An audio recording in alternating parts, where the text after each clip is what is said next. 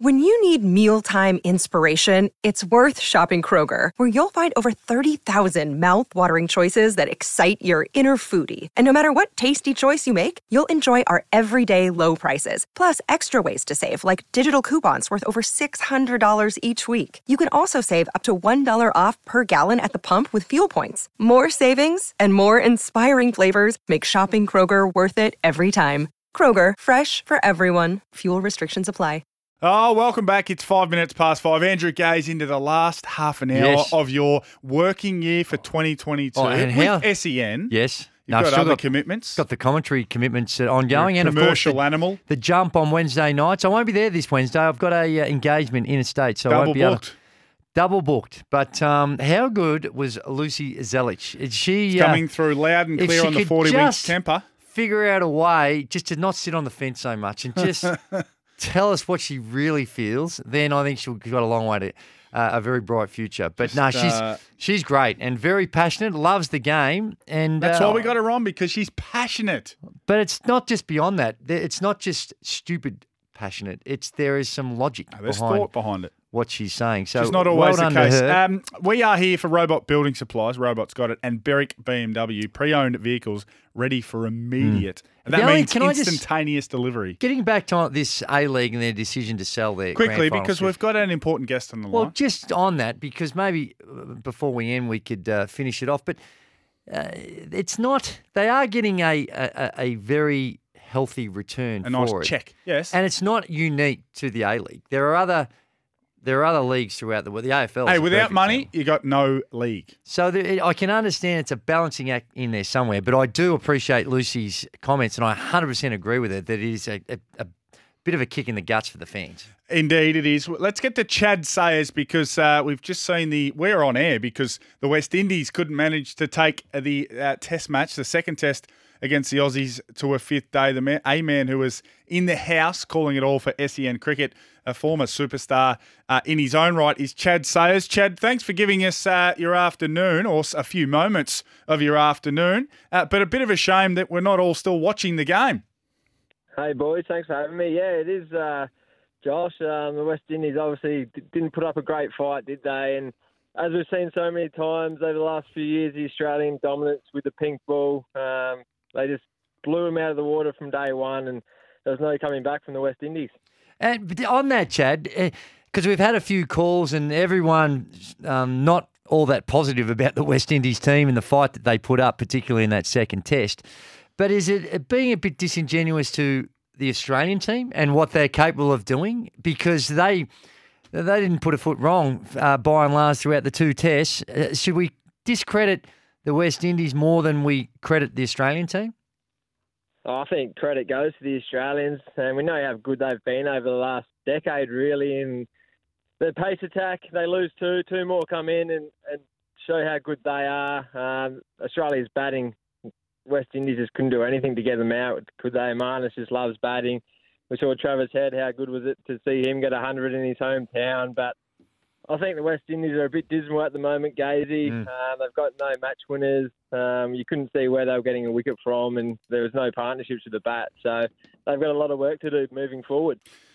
Chad, we heard from Gerard Whateley, who was on his own show as a guest, as a matter of fact, talking about such has been the performances from Scotty Boland and Michael Neser, that perhaps the pecking order in the Australian seam attack may have changed. What's your read on our embarrassment of riches when it comes to our fast bowlers?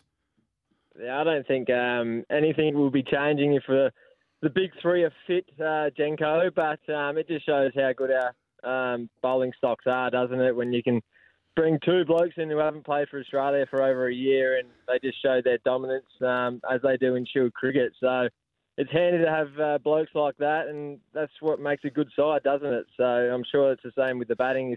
If one of those go down, another will step up. So what you're telling me is, if everyone's fit and firing, Scotty Boland, who has some of the greatest averages and figures you've ever seen, as well as Michael Neser, will have to miss out in Brisbane? Or what's Josh Hazlewood's status? Is there a chance that those two guys with a fully fit lineup will have to miss out? I think Hazlewood's out still. Hazlewood's has been ruled out of this first test against Africa. So one of Bolland or Nessa will play unless they bring Lance Morris, who's in the squad as well, who bowls over 150. So another bloke who would set the world on fire as well if he did get a chance. But it's just the sport, isn't it? You would have known when you're playing footy, you can be in form and find yourself in the two. Yeah.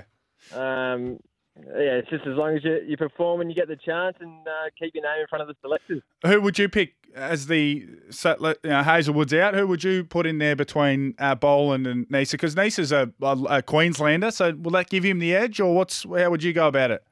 Yeah, it'd be great to see him get a chance in front of his home ground in his condition he knows so well. But I think Scotty Boland, we saw the impact he had on day 3 under the lights, 3 wickets in an over. It's unheard of in Test cricket, and everything happens when he's got the ball in his hand. So I assume he'll get the nod ahead of Michael Nessa. And what about during that second test? It all sort of blew up for reasons that we don't like talking about, and that is, of course, David Warner with his agent James Erskine coming out with a few little revelations. Well, they're probably not that little, but since then I think Davey Warner's tried to squash them a little bit, but his form has been not great, I guess. Not necessarily terrible, but not great. Do you think that this is weighing on him, even now that he's made the decision not to go ahead and appeal his life ban? What do you make of all that and the impact it's having on him? Yeah, it probably wasn't great timing, was it, for his manager to come out and say what he did? And he has been struggling a little bit, but we saw glimpses, I guess, in the second test of what he can do. And I'm sure against the attack of South Africa, he'll be back to his best. He loves the contest and loves playing Test cricket at his best. So I'm sure he'll get back. But, yeah, not ideal. I'm sure he just wants everything to be behind him now, and obviously coming to the end of his career, and he just wanted to play free spirit cricket. Hey, just on outside with the BBL, we've got all that coming up as well. And the news that Steve Smith, I believe, has been signed. Now, to me, from the outside looking in, it looks like he's played this beautifully, and a few extra shillings will jump into the bank account. What do you make of all that's gone on, and the BBL and the relationship now with Steve Smith coming back in? That can only be a positive, can't it? Yeah, you want your best players playing in the best competition for domestic cricket, don't you? And if he can play one game, if he can play 5 games, I'm sure the Australian crowd and the people who go to the cricket will want to see him batting in the magenta for the Sixers. So I'm all for it. Obviously, the paycheck wouldn't be as big as the other players you'd hope, only playing a few games. But, you want your best players playing, and for him to be playing for the Sixers is great. Chad, we've got the Proteas incoming. What can we expect from? It's been a little while, I think, since we've seen them on our shores. What can we expect from South Africa? Because typically they are absolutely a powerhouse, particularly in Test cricket. Yeah, that's right, Josh. And they're sitting second in the World Test Championship at the moment behind the Aussies. So it's a 1v2, and as the Aussies do, South Africa have a really good pace attack. They bowl fast. Rabada, Nordic, and Jensen all bowl above 140. So Australia's batters are going to have it cut out for them. They won't get it as easy as they did against the West Indies. So that's going to be a great contest. And, it's going to be a tight contest, I think. So a lot better cricket than we've seen. And you speak of better cricket and the attendances. It wasn't too bad, I guess, in Adelaide. But overall, has it been a bit down on what they would have expected? Oh, definitely in Perth was disappointing, wasn't it, when you're getting crowds of 8,000, 9,000 to a test match and watching your country play. We all know, 10, 15 years ago, everyone was ready to go and you couldn't wait to go watch Australia play. But now it's a little bit disappointing to see low crowds. But as you said, Adelaide turned it on. Gazy out the back was electric. It was party atmosphere. Josh would have been down there a few times when he was on the Crows list. And a few stubbies. It's just a great scene, isn't it? So the cricket was definitely back in Adelaide, mate, and the crowds were there. So nothing to see here? You just think that's a little glitch that we had in Western Australia? Or do you They're think not happy with us, the West Australians, the cricket team. Well, no, of course not, because what we did to the coach. But do you think that there is still some fundamental issues that they need to address, or is that just a little aberration and we just move on, nothing to see here? I think it's just nothing to see here. I guess the oppositions, everyone knew they probably weren't going to be a great contest for Australia. So they probably just didn't turn out in numbers. Hey, Chad, now you're not going to, if you're a keen BBL fan, as many are, you won't miss a ball of the BBL season here on SEN thanks to Big Bash Nation. And you're a part of the call team, calling alongside Miles Fitzner, I think, on Wednesday night as a lot of the season gets underway. So that's going to be exciting. Now, I know you've got a preference or a leaning toward the SA teams, and you're probably keen on Adelaide's chances. But overall, which team should we be on the lookout for in the BBL this year? Well, you can never go past the Perth Scorchers, can you? They always produce a great list, and they always produce the goods, don't they? They're the reigning premiers for a reason. But I think Hobart might be a little sneaky chance. I like the coaching staff of the SA boys of Jeff Vaughan, Darren Berry and Robbie Castle. They've got themselves a good list and some good imports as well. So they're going to be my second pick for the tournament. Beautiful. We love it, Chad. Enjoy each and every game. You're going to be on the call every single game for the home games for the Adelaide Strikers alongside Miles Fitzner on the Big Bash Nation. So good luck with that, and thanks for giving us a few minutes.